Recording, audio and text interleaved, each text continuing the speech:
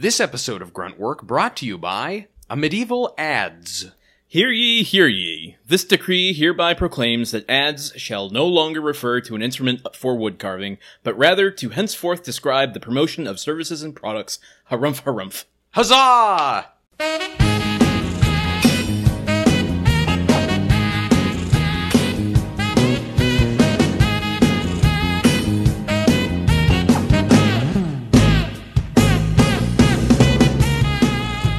In a dark world riven by strife and chaos, there remain precious few sources of light. The purest and brightest light comes from the TV series Home Improvement. I'm Truman Capps, and together with my co-host Landon Solano, we fight week by week to tend to the light in hopes that one day it may shine across the land once again. Ladies and gentlemen, welcome to Gruntwork. Holy cow.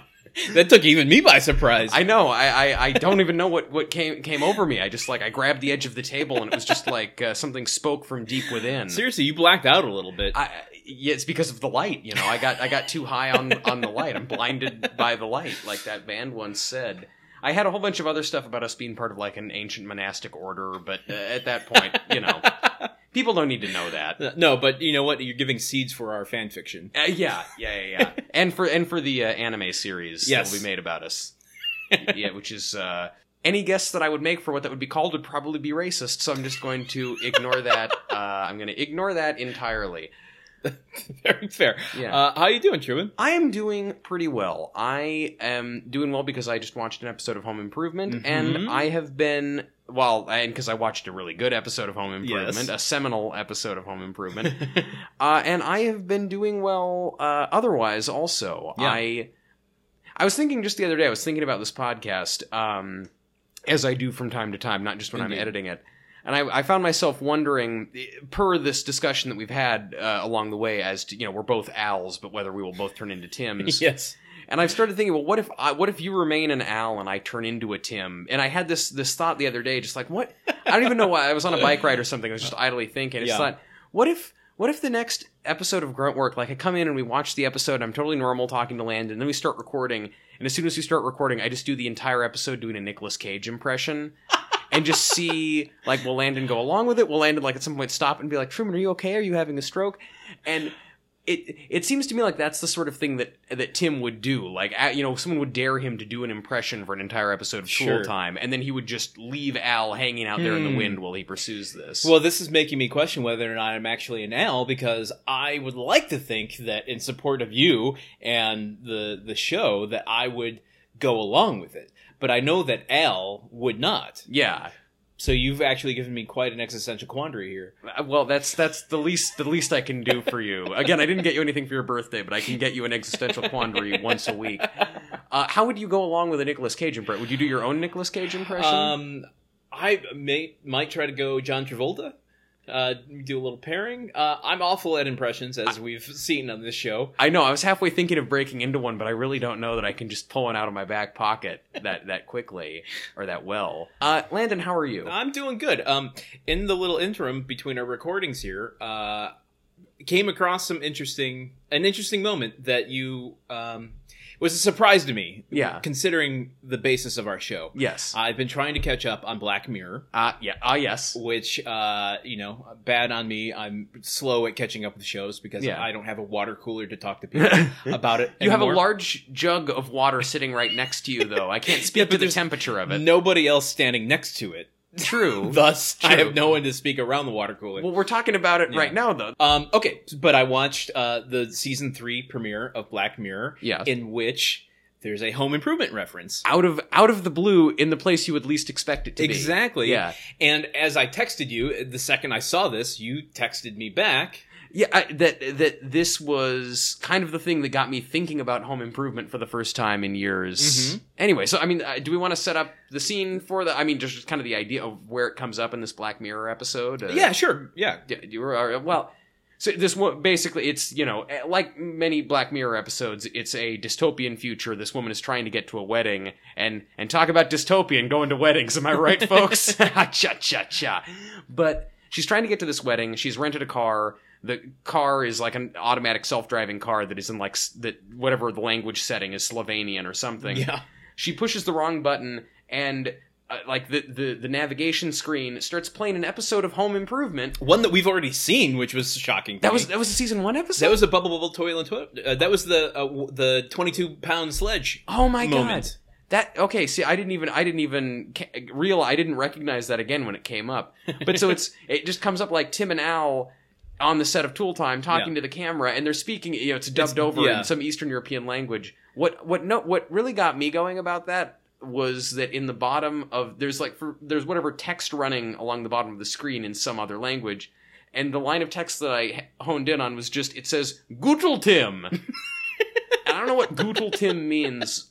Well, I'm getting it tattooed on me. So. Just like David Hasselhoff, Tool Time or Home Improvement is huge in Germany. Yeah, well, with good reason. With good reason. It's a great show. But the fan base beyond America seems to be like Germany is the one like where it hit the best. I don't know why, but Germans love two things: crazy porn and Home Improvement, and David Hasselhoff and Schnitzel. Sure. Yeah. Yeah. Do you think that Wilson's wisdom speaks to German society in some way? They're very kind of responsible and buttoned down sense of just maybe they've become philosophers or something that they respond to worldly wisdom mixed with slapstick humor. Every German household has a fence in the backyard. And there's actually there's actually a nationally mandated weekly period where everyone goes out and talks to each other over the fence, which of course in German is called Schmeidelgleitzel. Which I don't think that's probably culturally insensitive. Maybe, but can you be racist towards Germans? I'm sure you can, but... I mean, okay, so any Germans listening, there's some stuff that happened with your country in the 20th century that we haven't made any jokes about yet. We're just making jokes. Why are you doing the Hitler mustache again? I'm not doing the Hitler mustache. It wasn't even the Hitler mustache in the first place. It was the snooty rich person mustache. Because I'll think of, look at the massive mustache that Bill Gates has. The Rock has a huge mustache because he's rich. These are all people without mustaches. No. If you look, they've got mustaches.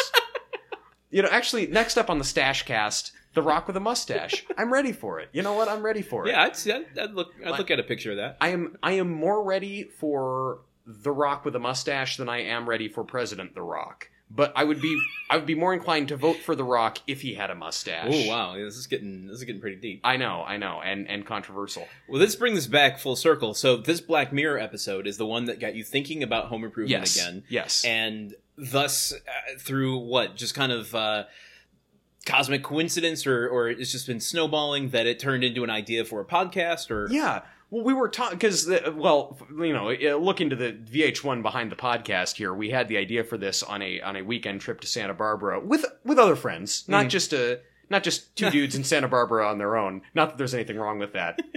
Landon and I just don't, we're not that close, but not, just don't think about it too much. It's not a thing.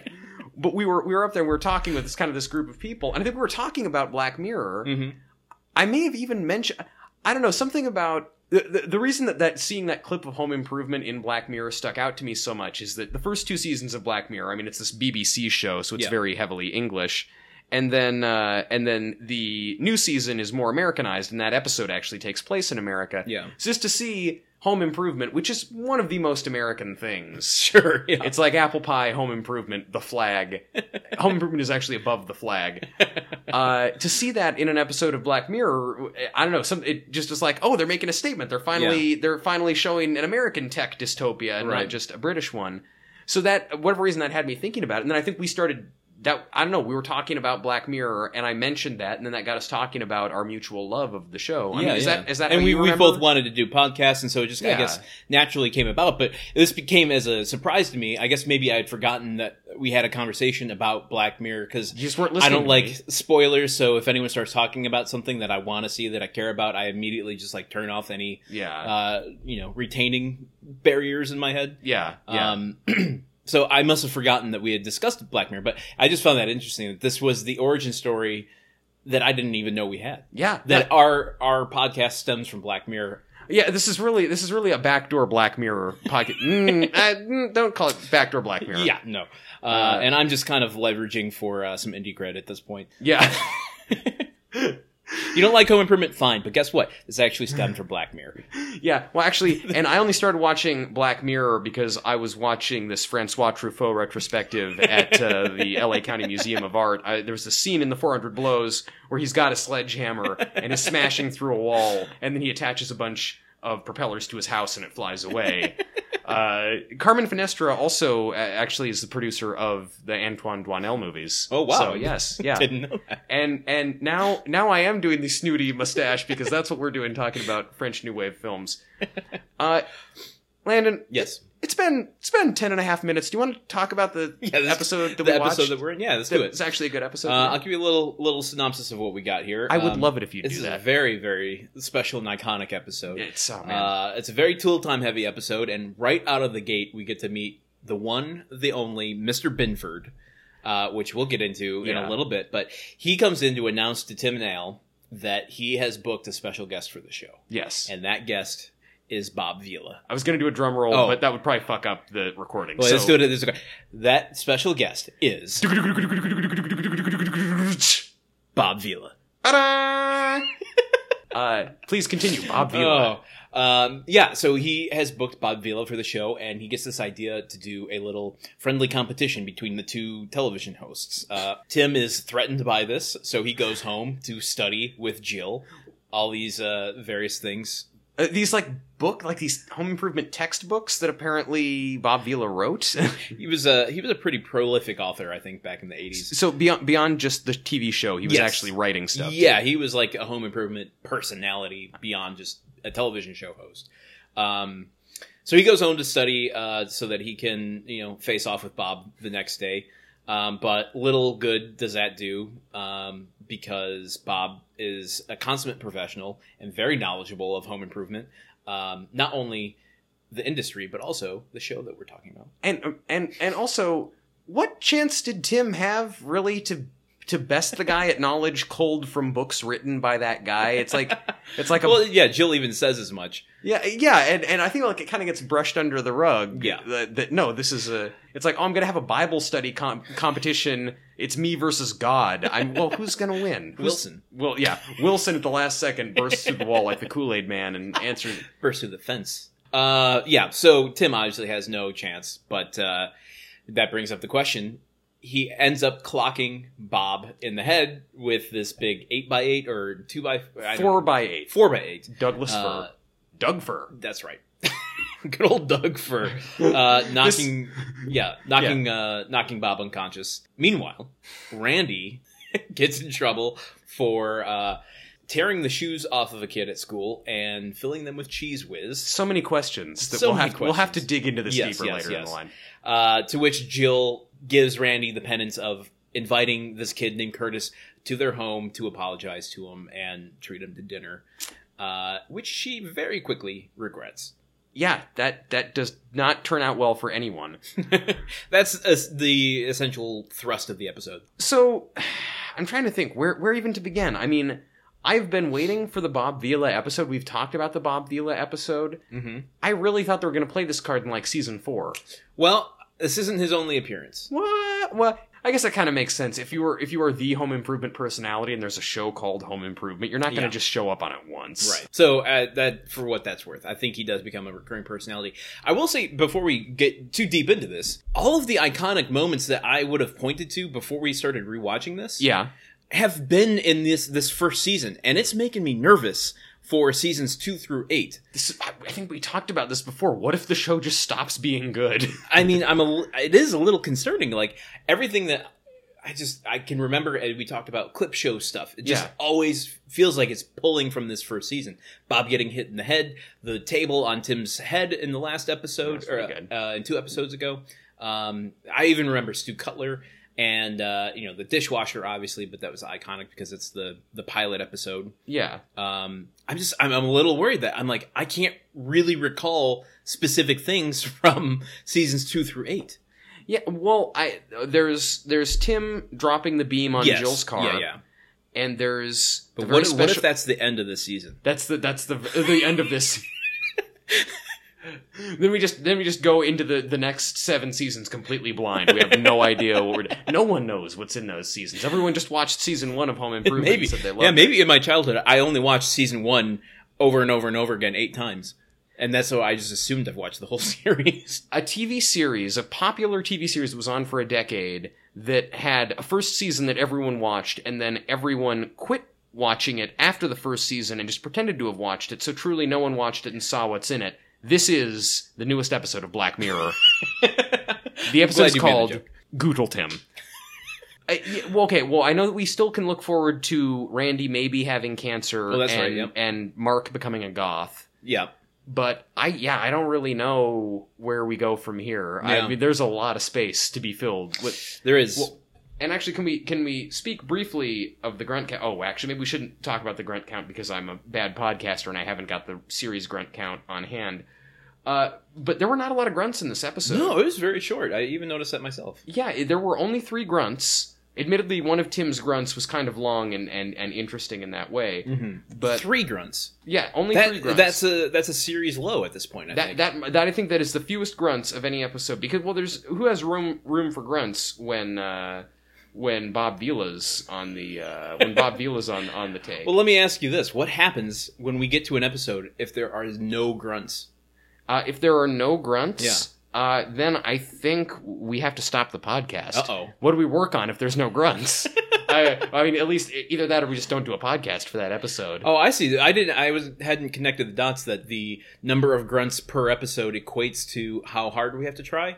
Yeah. Oh, well then why did I write such a long synopsis? Oh, why did you hear the intro I did about like the light and the darkness and the monastic order? Well, yeah, we are overextending ourselves for how few grunts we were given. Seriously, man, I'm undoing my pants on this one. Yeah, I am too, but only because it's hot in here. And again, we're just friends who happen to be sweaty in the same apartment, but for no other reason. Let's dive into this episode, man. Yeah, let's dive deep.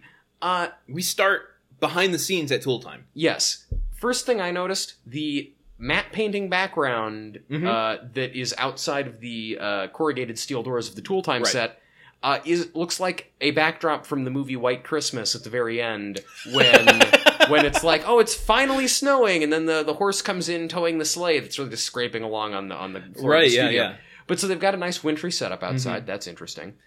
I have a theory about that matte painting. Yes. Of course you do. It's not a fan theory. Why wouldn't you have a theory? It's a very practical theory that that matte painting exists in order to tie 2 spaces together that are probably separate in the actual studio they're filming. Oh, that's good, actually. Yeah, that makes it just kind of conveys, they're backstage. Yeah, right away. exactly. Like, we just move the matte painting over to the left a little bit, and we pull in the behind-the-scenes set. Yeah.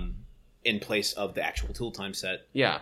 I have a theory, too, is that Wilson painted it using secret communist paint that Al smuggled over, and someone caught them doing it, and then Randy killed him in cold blood with an axe. I'm just Holy shit, do I sound that insane? You sound that insane if you'd string all of them together. Fair. I think if you spread them out equally, the crazy is so dispersed. Okay, that's fair. So we meet Mr. Binford in this scene. So there's this. Tim and Al are already at each other's throats. Tim has managed to get his foot stuck in a bucket full of sealant or something like that. Yeah, some sort of compound. And Mr. Binford comes back and is talking to them and sets up that Bob Vila will be coming by. And which I want to just interject that Mr. Binford is played by Noble Willingham, who's a pretty prolific actor. Yeah. Known for Walker, Texas Ranger. But this guy's been in so many things. Unfortunately, he passed away in 2004. Oh. He was in Ace Ventura, Last Boy Scout. He was in Chinatown, which I know is a favorite of yours. Who was he? What character was he in Chinatown? He just played like a councilman, probably at the, so he wasn't like Mulvihill or something. He wasn't Jake Giddis's long-standing detective nemesis. No. Noble Willingham as John Huston as... No, nothing like that. But he has a very recognizable face, and now they're like tried and true character actor that the producers are getting here. Yeah, a lot of good character actors getting work on Home Improvement. Yeah. So he comes back. Mr. Binford comes back and is chatting with the guys. He is the classic 90s sitcom boss. Yes. He is boisterous, older, vaguely southern, kind of a dick. He put me in mind of, I don't know if you watch News Radio, but Jimmy James, played by Stephen Root on News Radio. Yep. That same kind of like, well, I'm an eccentric older man. I enjoy it, and I started Binford Tools with a wrench and some sweat. Stephen Root, who was in the episode Wild Kingdom. Yes, as a fairly mild-mannered exterminator. Yes. Who knows a lot about snakes. But so he's very much this kind of 90s tycoonish boss guy. And what I realize, this answers for me so many questions about how Tim can have this job despite being so bad. Yes. It's clearly Mr. Binford likes Tim, and Mr. Binford hates Al, always is telling Al to cram it. Only person in the show who seems to not care for Al. Yeah, and that just makes so much sense. Mr. Binford is like Tim, and he probably succeeded because everyone around him thought he was incompetent, but one person who invested in his company actually liked him a lot. Yeah. I think he and Tim are cut from the same cloth. Yeah. And I feel like there's this sort of self-perpetuating line of Mr. Binford's success allows for Tim's success, and then Tim's success will likely allow for some other upstart young know-it-all's success, and on and on. Let me give another slant on this. I mean, I agree with you. I think that what I noticed, especially in the second scene that Mr. Binford's in, seems to recognize Tim's humor on the show. More than just like the incompetence necessarily. And maybe that's included in it. But what I see is Mr. Binford sees the value of Tim as a TV personality. Yeah. And whether or not they're cut from the same cloth is kind of to be determined for me, but I see it more as exploitation. Mr. Binford sees the value in Tim in terms of people tuning into the show. He sees Al as kind of the boring old house type. Yeah. Not, an audience getter necessarily. Yeah. Although I think he's a little blind to everybody who loves Al. Yeah. But, whatever. He isn't actually going deep in the fan base, going on Twitter, realizing that Al is the breakout star. There's a moment when he watched the monitor while Tim was doing some sort of joke, and he kind of gave this "that's my boy" look to a look of approval to the screen. Yeah. And that really clicked a lot for me. And I want to say that his relationship and what is said here doesn't necessarily exempt him from being his father. No, not in the slightest. That has not been disproven. It could be. Maybe Tim doesn't even know. Maybe Tim doesn't know. Am I right? Oh, yeah. See, it could be. The plot thickens. Yeah. Potentially, the plot potentially thickens. Almost into a compound in which you can get your foot stuck in. Exactly, or like cornstarch into vegetable broth to make a thicker stew. This is cooking with Irma, yes. A stew, as in Stu Cutler, who can smash beer cans on his head. Beer cans, which Al Borland drinks behind the scenes when he's going over. No, welcome back to Free Association Work, the podcast where we just kind of say stuff. We just kind of make sounds with our mouths for like an hour, and you listen to it. Okay, one other kind of interesting thing I noticed in this scene. Pamela Anderson, Lisa, kisses Al on the mouth. On the cheek, close to the mouth. Let's go down the middle and say corner of the mouth. Corner of the mouth. I'll give you corner of the mouth. Okay. She comes through, she's like, "Oh, thanks for lending me this book, Al," and hands it back to him and kisses him somewhere in that magic zone. And this is where Bob Vila first comes up.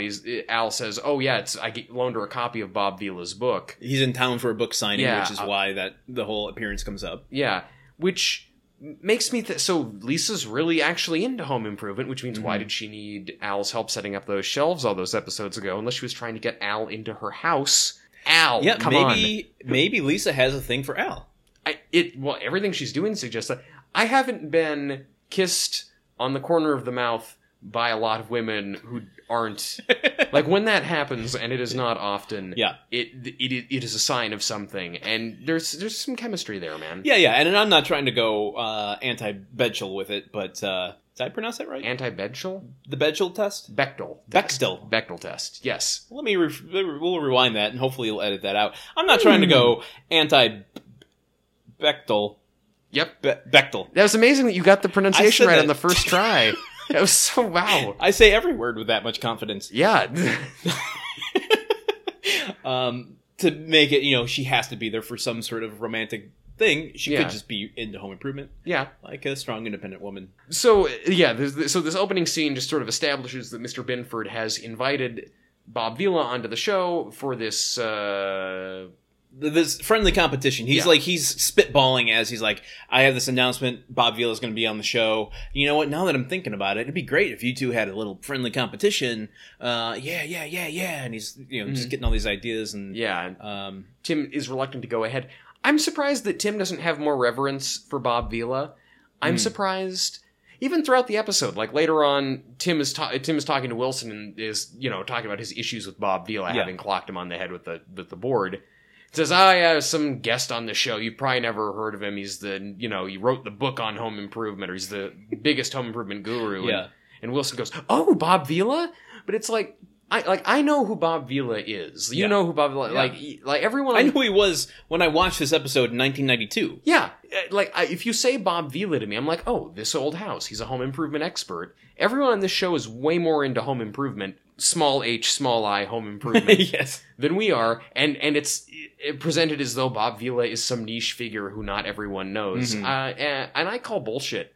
Capital H, capital I, home improvement. Capital B, capital S. So I don't know. I think that Bob Vila is a lot more famous than they make him out to be. Well, now I know. That was a good insight, Truman. Can we talk about Curtis? Yeah, let's go into Curtis. So, just to give a little context for the scene beyond the synopsis. Yeah. The second scene, we're back at the Taylor home. Jill gets a phone call while she's helping Tim study for his competition the next day. Yes.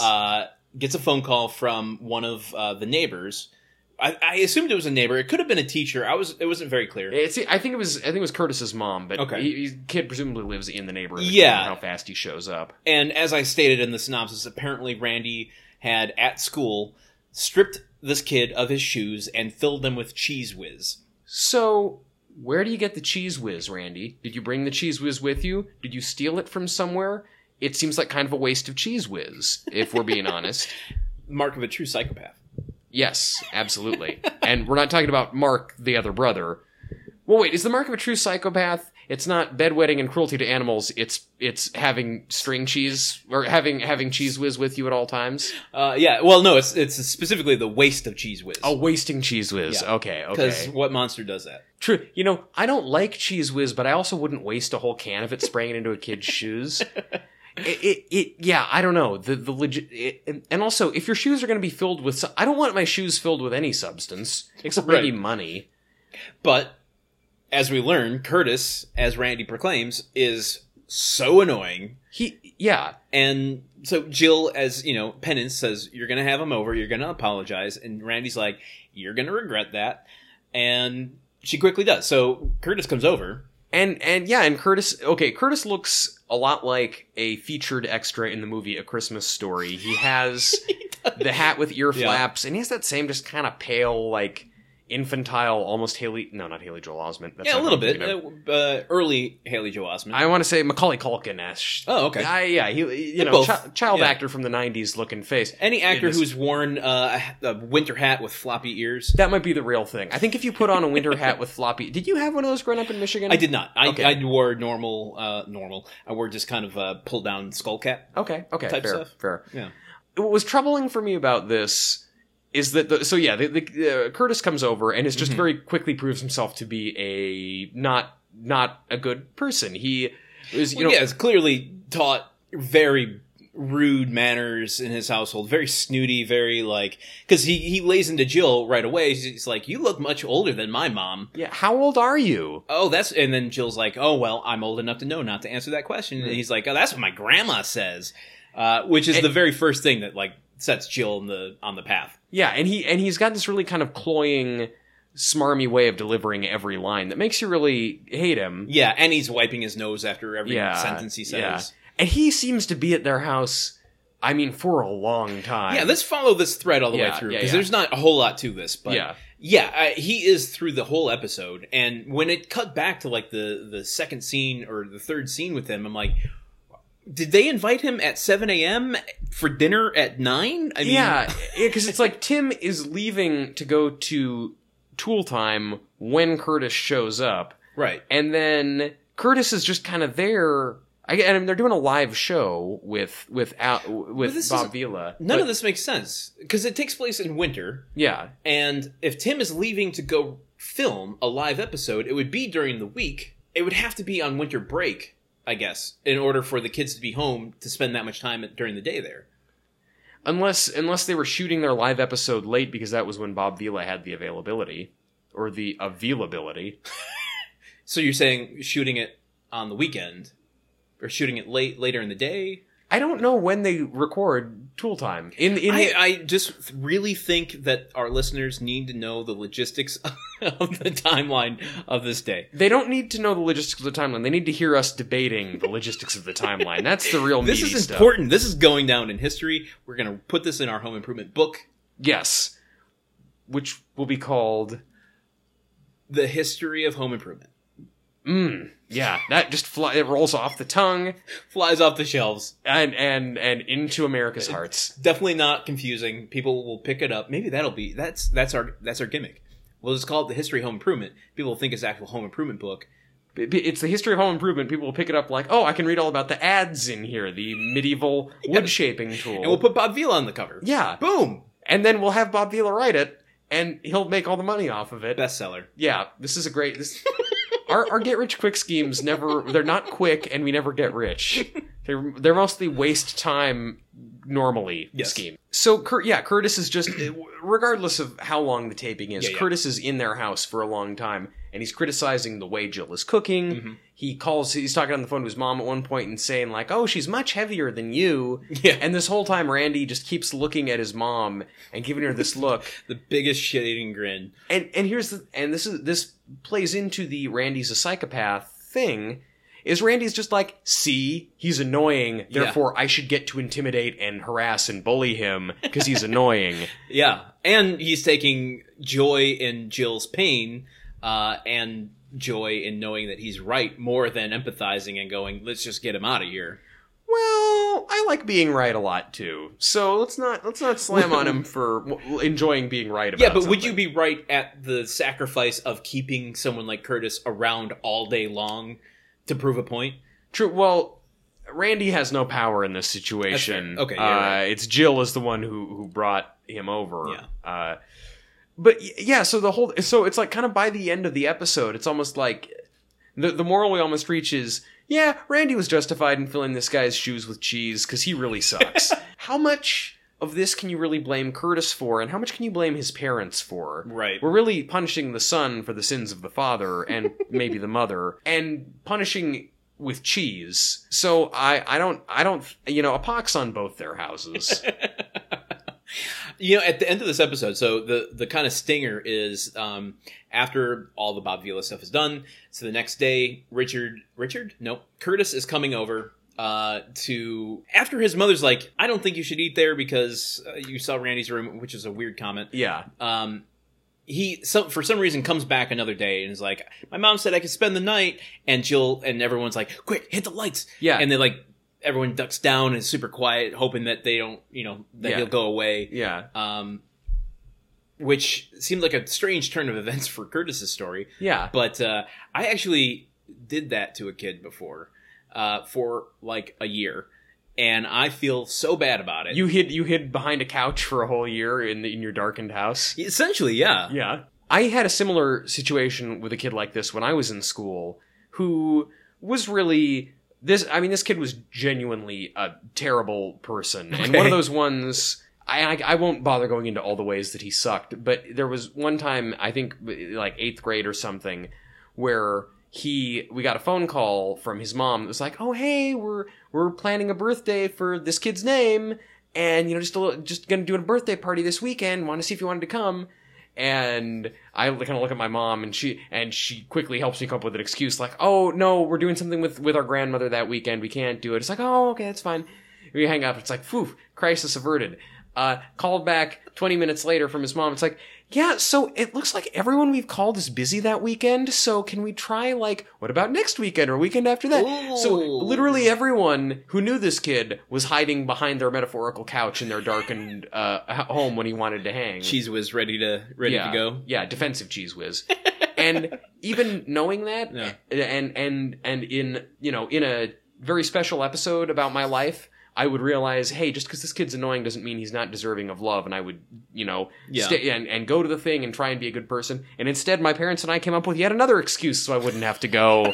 And apparently he had a sucky birthday, but you know what? You live, you learn. I didn't fill his shoes with cheese. So that's my Curtis story. Oh, gotcha. Yeah. All right. Not Cowboy Curtis. That's a different thing. Well, let's get back to Bob. What about Bob? What about... That is the name of the episode. Oh, man, I didn't even know that. Ding, ding, ding, ding. Pee-wee's Playhouse. Scream real loud! Oh, we have fun here. Because I was doing a Pee-wee's Playhouse with Cowboy Curtis. You Exactly. got that? Yeah, I'm gonna edit out this bit then, where I just explain the joke I made a minute ago. No, you better not. All the best parts on Seinfeld, like Kramer bursts through the door, and everyone laughs, and then they finish, and it's like, it was funny because I'm known for bursting through the door, guys. Oh my god. What about Bob? What about Bob? So he shows up on Tool Time. Yeah. And they immediately launch into this competition. There's no real preamble. I mean, as far as I know, every good show takes at least 10 minutes before they get to the actual content. Yeah. There was no lengthy discussion about well, Al, what have you been up to recently? Oh, I was watching this episode of Murphy Brown, and they made a reference. They made a reference to Perfect Strangers, and that got me thinking about my Perfect Strangers public radio show that I'm doing. None of that. No, they don't do that. No, but they do. They just launch right into this thing, and it might be worth mentioning, even though it doesn't really play out. Tim and Jill have concocted this plan. This is where the whole ads comes in. Yeah. When they're studying together, they come up with this definition. They're like, an ads? What's an ads? It's a medieval woodcutting tool. This is in one of Bob Vila's books, some like fusty old side note. Yeah. And Jill actually comes up with this plan, kind of. I mean, she kind of plants the seed in his head. And I see where maybe she passed that out. Maybe the psychopath, the sociopath is it skips a generation. Yeah, it's recessive. She still has it in her genes. She's carrying it. But she's like... Well, in her mom jeans. Yeah, but... God damn it. I'm sorry. We'll edit all of this out. This podcast is going to be 4 minutes long. But yeah, she plants it in Tim's head. She's like, I bet Bob wouldn't know that. And he's like, oh, you're right. I bet Bob wouldn't know that thing he wrote in one of his books. But, the whole idea that she's planting is, I'll call in... Mm-hmm. And just feed you this question so that you have a free answer. Yeah, because the idea of the competition is viewers call in asking questions. Right, exactly. And then, a little side note, do you find it weird that Tim has a special number that goes directly... It bypasses all security going directly on air? that Lisa is doing talent booking for the show, but that Tim somehow has a special hotline to a special employee, just in case, in case of emergency needing to outsmart Bob Vila on live television, call this number. Yeah. I honestly don't think it's stray. To me, I was like, oh, that's actually probably how it would work if he hosted his own TV. He would probably have a special direct line to give to I don't know.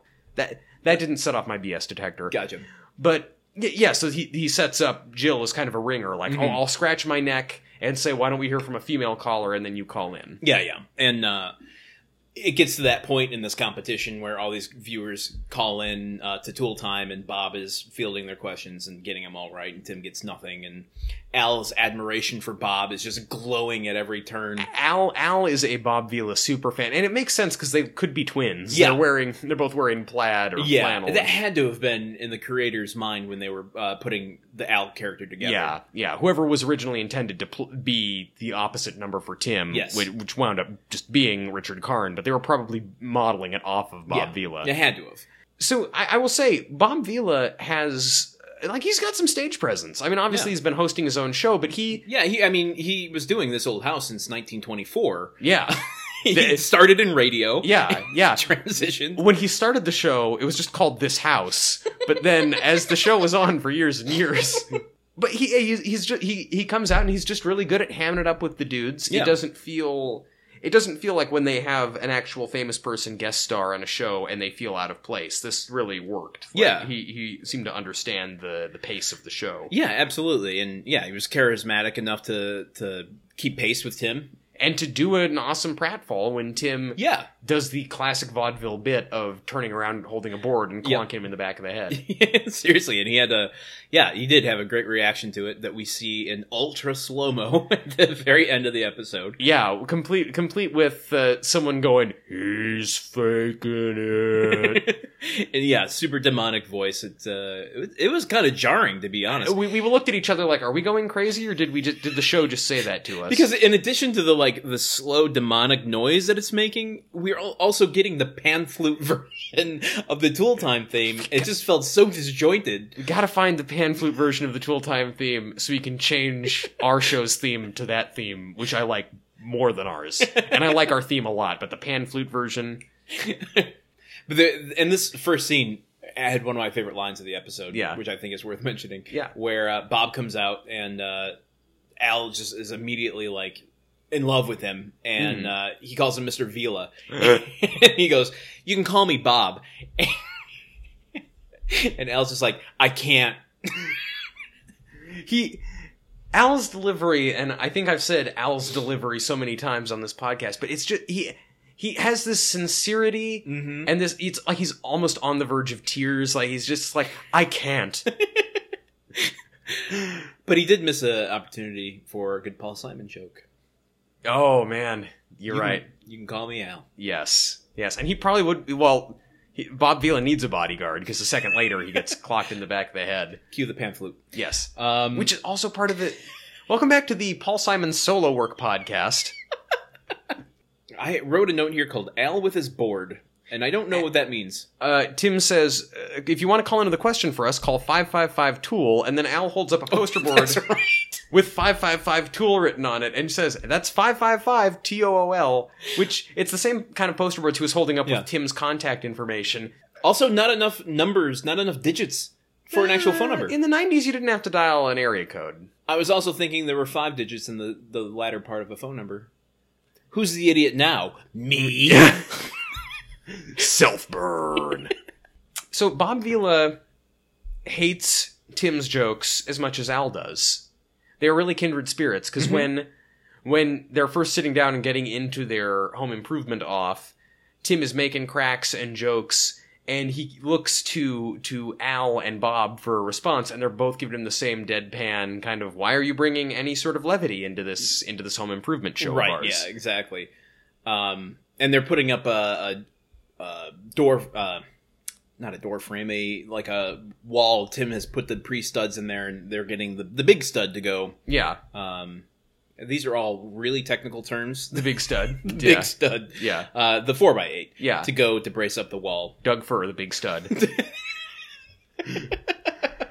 And yeah, so Tim makes a point of talking about how big and thick and heavy this board is, and then he grabs it and hoists it, and in his haste to turn around and put it in place, donk!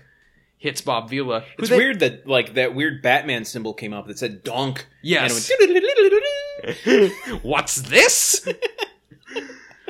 and Bob Vila takes a fall. He hits the ground hard. He does. Yeah. Well, maybe it was a stunt double, because when it hits his head, it's in a close-up, and then it cuts back to a further thing. Maybe not. Maybe he did take the fall. And the slow motion shot of him getting hit with that, he makes a beautiful face. He does, yes. Yeah. Yeah, kudos to Bob Vila in this episode.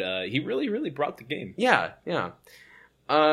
So then, they're after he hits Bob Vila with the board, they go to commercial, emergency commercial break. We have a board transition where a board flies at the screen. Oh, do we need to talk about the transitions in this episode? There's one that we need to talk about. The teardrop? Yeah, we need to talk about the teardrop. And it took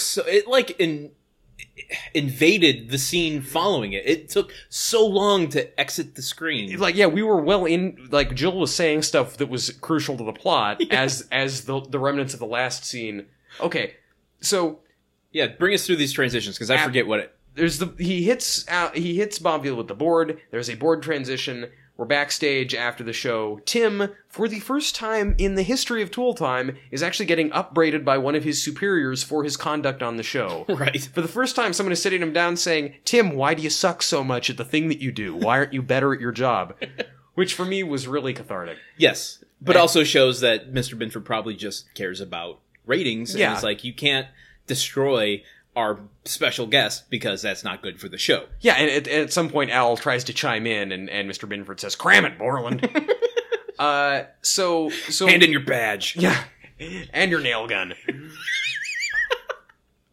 Mr. Binford is mad at Tim for what has transpired there, and then he goes away with Bob Vila. You know, set medics take him off stage, and then it's just Tim talking to Al, and Tim is trying to push the blame onto Al for distracting him. This is a repeat of what was happening at the beginning of the episode when Tim had his foot caught in the bucket. He was like, "Al, you distracted me. You did this." Yeah, and that, right.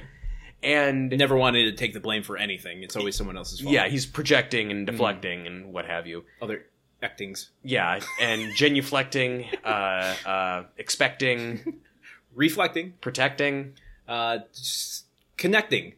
But he's not connecting, actually. No, he's not. He's actually building a wall between him and the people around him. There we go. Okay, that's it. We that bit is concluded. What are we talking about? I don't even know, man. Welcome to Grunt Work. I forgot the name of our show for a second. You can't even... Oh, man. You can't even goof on our inability to stay on track. You can't stay on track for a single goof. This is what happens when you record a podcast in a sweat lodge. Yeah, welcome to hour 2. Yes. So, Tim is talking to Al. Tim is trying to blame Al for what went down with Bob Vila, and is just being very immature about this whole thing. And finally, he says something about, I don't know. Yeah, Al says something like, "Well, if I was hosting the show, I wouldn't have my wife call in to try and cheat." Because during this quiz, Tim has had Jill call in. Yeah, as Jilleen. Yeah, as Jilleen. She puts in the comment about puts in the thing about the ads. Yeah. And then Tim and stupidly Bob gets it. Yeah. Yeah. Tim stupidly says, "I don't know. What do you think, Bob?" And then Bob goes, "Oh, that would be an ads." And it was or a medieval wood shaping tool. Yeah, that was Jill's question. Yeah. And, yeah.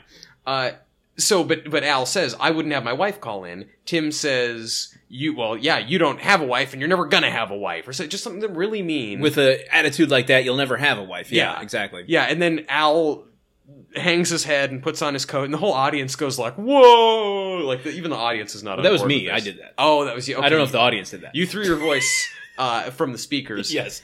And Al kind of shuffles off and Tim is yelling after him, trying to apologize and screwing that up. Yeah. The whole screen turns blue. Oh my god, we're talking about this transition. You forgot what we were doing. I totally forgot what launched us into this. The whole screen turns blue. Yeah. It condenses inward into a teardrop, which then flies into the next scene where Jill is talking on the phone to Curtis's mom or something. Yeah. And then as a teardrop, it slowly runs down the side of the screen beside her. Yeah. So she's on the phone going like, "Oh yeah, he's over here right now," and just running down by, "Yeah, okay, oh yeah, we'll have him here for dinner," still running down. They're just talking, like, it is in that scene for 10 seconds. Yeah, it's a slow crawl. The editors are really pushing the limits of what they can do now. Yeah. So when Tim is in the home improvement quiz with Bob Vila before clocking him with the board, he is trying to signal to Jill like that, "Oh, call in. We need a female caller to call in," and he's hitting all of the buttons on the switchboard and she's not coming through. And then it cuts to the Taylor household where Jill is running around looking for the piece of paper that Tim wrote down the number on. It turns out Curtis has spat out his gum in it. And a weird, like, from a technical standpoint, like, you don't see parallel editing like that on 3-camera shows very much. Which I thought was kind of impressive. I thought it was impressive because it cuts from Tim on screen, it match cuts to then his face on the TV in the Taylor house. Yeah. But he knocks on the screen at one point. And it goes like, donk, donk. And it's like, okay, Tim, you didn't actually knock your fist against the lens on a camera. But weird, it still did the Batman symbol again. Yeah, donk, donk. Yeah, a big speech bubble or with spiky edges. And it said tonk, tonk, which is not really a good automatopoeia. But sorry, you were going on with Jill looking for this stuff. That was really it, was that Tim is knocking on the screen of the TV, which is a good slapstick bit, but doesn't really make sense in the context of him just rushing up to the camera and knocking on it. Because the lens isn't the microphone. No, it is not. It is not. That is I learned that my senior year of journalism school is that the lens and the microphone are two different things. Do you think there's someone, since it was a live episode, they had a sound effect guy off to the side who's like, you know, kind of like when they had a live bleeper for Robin Williams on all the live broadcasts of the Oscars. They're like, Tim's going to do something. I got to have a banana peel slip sound effect. I got to have a electrocuting sound effect. And I've got these coconuts here just in case a horse comes in. Man, the production budget for a live episode of Tool Time must be astronomical. Again, Mr. Binford is laundering Russian mob money through it. So I think we should probably start to wrap up here. I think we probably should. Turns out Bob Vila will appear. He agrees to appear on the show on Tool Time on the next episode to kind of make amends. Tim gets to apologize. And this is Mr. Binford's idea, was to have the apology happen on air, which is... It's pretty... I mean, Tim is sincere about it, but... Yeah, it's just a weird thing for, like... hey, you totally fucked the pooch on this. Yeah, let's have you make amends live on air. What could go wrong? It was a strange... Like, Tim admitted on air that he is not good at the thing he has been promoted as an expert at. I'm like, that's a bad PR move, dude. Yeah, I am the host of a show about tools. I am not good at using tools. Please tune in next week to hear more advice from me about tools. Yeah. I guess this is why everyone likes Al more than Tim. Because Curtis also, when he first comes over to the house and Tim is leaving to go record, he says, "Oh, my family and I watch your show. We all love Al." So everyone. As has become kind of a trope for any, character to come on. And Tim's response is like, "We all love Al." So they have this thing, and Tim's like, you know what, as a thank you, I'm going to have you, would you please install the light switch? That's the last thing we need to do. Tim has also, before this, he's had a brief conversation with Wilson out back about just how, I hurt Bob Vila, I yelled at my wife, I pissed off Al, what's wrong with me? And Wilson's answer is basically, well, you're so busy trying to be a know-it-all that you're not taking the time to actually listen to other people, and that hurts you. Wilson says the wise man has more questions than answers. Tim says, wouldn't that make me wiser than you, Wilson? And then Wilson says, well, what do you think, Tim? It's a good little exchange there, yeah. Yeah. Also, I don't know if this plays into the God/immortal theory that we have for Wilson. I know we haven't addressed it in a while, but Wilson, out the gate, knows what an adze is. Yes. So, did you think he wouldn't? I mean, he is a woodcutter. And it was an ancient woodcutting device. Yes. I'm going to say yes. Also, Wilson is boiling up willow bark on his barbecue. Because why would you use your barbecue to make, like, any sort of normal thing that anyone eats? Yeah, this was another check I had. I wasn't going to bring it up as another God theory that he utilizes nature over science. Oh, that's good. He says himself, because he's boiling up willow bark for a headache, he says, mankind may have given me the headache, but nature will take it away. So with this advice, Tim goes back to the set to make amends with Bob Vila. He also... And Al. Yeah, he says to Al, you're a great host and I appreciate you, and Al seems to appreciate that. Yeah. But Bob is still very trepidatious of being even remotely close to Tim on the set. Yeah. Rightly so. Keeping a distance.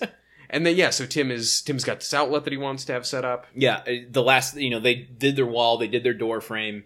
The last thing that they need to do is they hung the chandelier is to install the light switch to get the power running. Yeah. And Al, in this typical back and forth that it has, asks Tim all the checklist. Did you, shut the power off before we did this? And Bob is very like, I'm really not feeling comfortable about installing this light switch. Al, would you do it? Yeah. And Al gives I don't think so, Bob. Beautiful. Just hanging Bob out to dry. For someone who idolizes Bob Vila. Also, all you had to do is just double check that the power's off. Yeah. I don't know why they're going hot potato on this. Well, you know what? For Tim's track record, I'd probably, even if it was unplugged from the wall, there was no power in the entire studio, it was pitch black, I still wouldn't trust it. True. I would have wanted to see every step of the way. Just at the very least, a snake might come out of there. So Tim finally agrees to do it, and then we get this week's damage report. He gets electrocuted. He pulls the very same routine that he did in the dishwasher episode in the pilot, where he's doing what I call the dishwasher logic. He's like, well, green equates to the earth, so that's the one you have to connect, and then he shoves the screwdriver in there and electrocutes himself again, and does the same little dance. Yeah, out the door that they've created, which is kind of a funny move. It's just a standing door, not connected to a wall. He goes on the other side of it and then screams because he can't scream on camera. Yeah, and. Yeah, and then that's the episode. Tim has learned a valuable lesson. Mm-hmm. Bob Vila has shown up and learned also a valuable lesson, which is don't go on tool time. And I thought, I enjoyed this episode. I thought this was good. I thought it was well structured. Yep. It wasn't one of those ones that kind of meanders all over the place. It's had a beginning, middle, and an laser end. Focus. And Tim learned, I think, a valuable lesson. Yeah, agreed. There is one thing that I just want to mention that I thought was hilarious. Mm-hmm. When Bob Vila is first introduced on Tool Time, the audience goes insane. Yeah. And there's a dude in the front row who gives an Arsenio whoop. He does? He like, well, I don't know. He's just the whoop, whoop, whoop, but he does the rotating fist in the air. Yeah. Which I thought, like, oh man, that's a real sign of the early 90s. Yeah, that was relevant and up with the times. Yeah, exactly. Yeah. Next season we're going to get a lot of Homie Don't Play That. Lots of guys wearing hammer pants in the front row. Actually, a little bit of trivia. This show, the original title for Home Improvement was going to be Hammer Time. But due to the popularity of MC Hammer and You Can't Touch This back in 1990, the year before the show started, they had to abstain. Was MC Hammer going to play Tim? And then they were like, "Oh, we can't get him. Let's get this Tim Allen guy." And they got MC Hammer on the phone. They were talking. They're going through negotiations. They're like, "Can we maybe use this?" And he's like, "You know what? You can't touch this." Well, folks, it's been great. Be sure to check us out online at gruntworkpodcast.com. I don't know any of these things. Yeah, no, the show notes for this week's episode will be posted on our website, which you got right, just very broken up, gruntworkpodcast.com. I'm not great at podcasts. I'm just going to come out and admit that. So even though I host one. Yeah, likewise. Yeah. People always tell me, I love your podcast. We're such big fans of Landon. I always say, we all love Landon. I don't think so, Truman. If you enjoyed this week's episode, please share it wherever you can. It really helps others find us. Plus, every time you share us, you know that Bob Vila won't get hurt. On our website, you can also sign up for our weekly newsletter in order to receive notifications whenever new episodes are available and whatever exclusive content we come up for that week. You can also follow us on all the various social media places at GruntWorkPod. And with that, Landon, do you know what time it is? It's time for This Old House.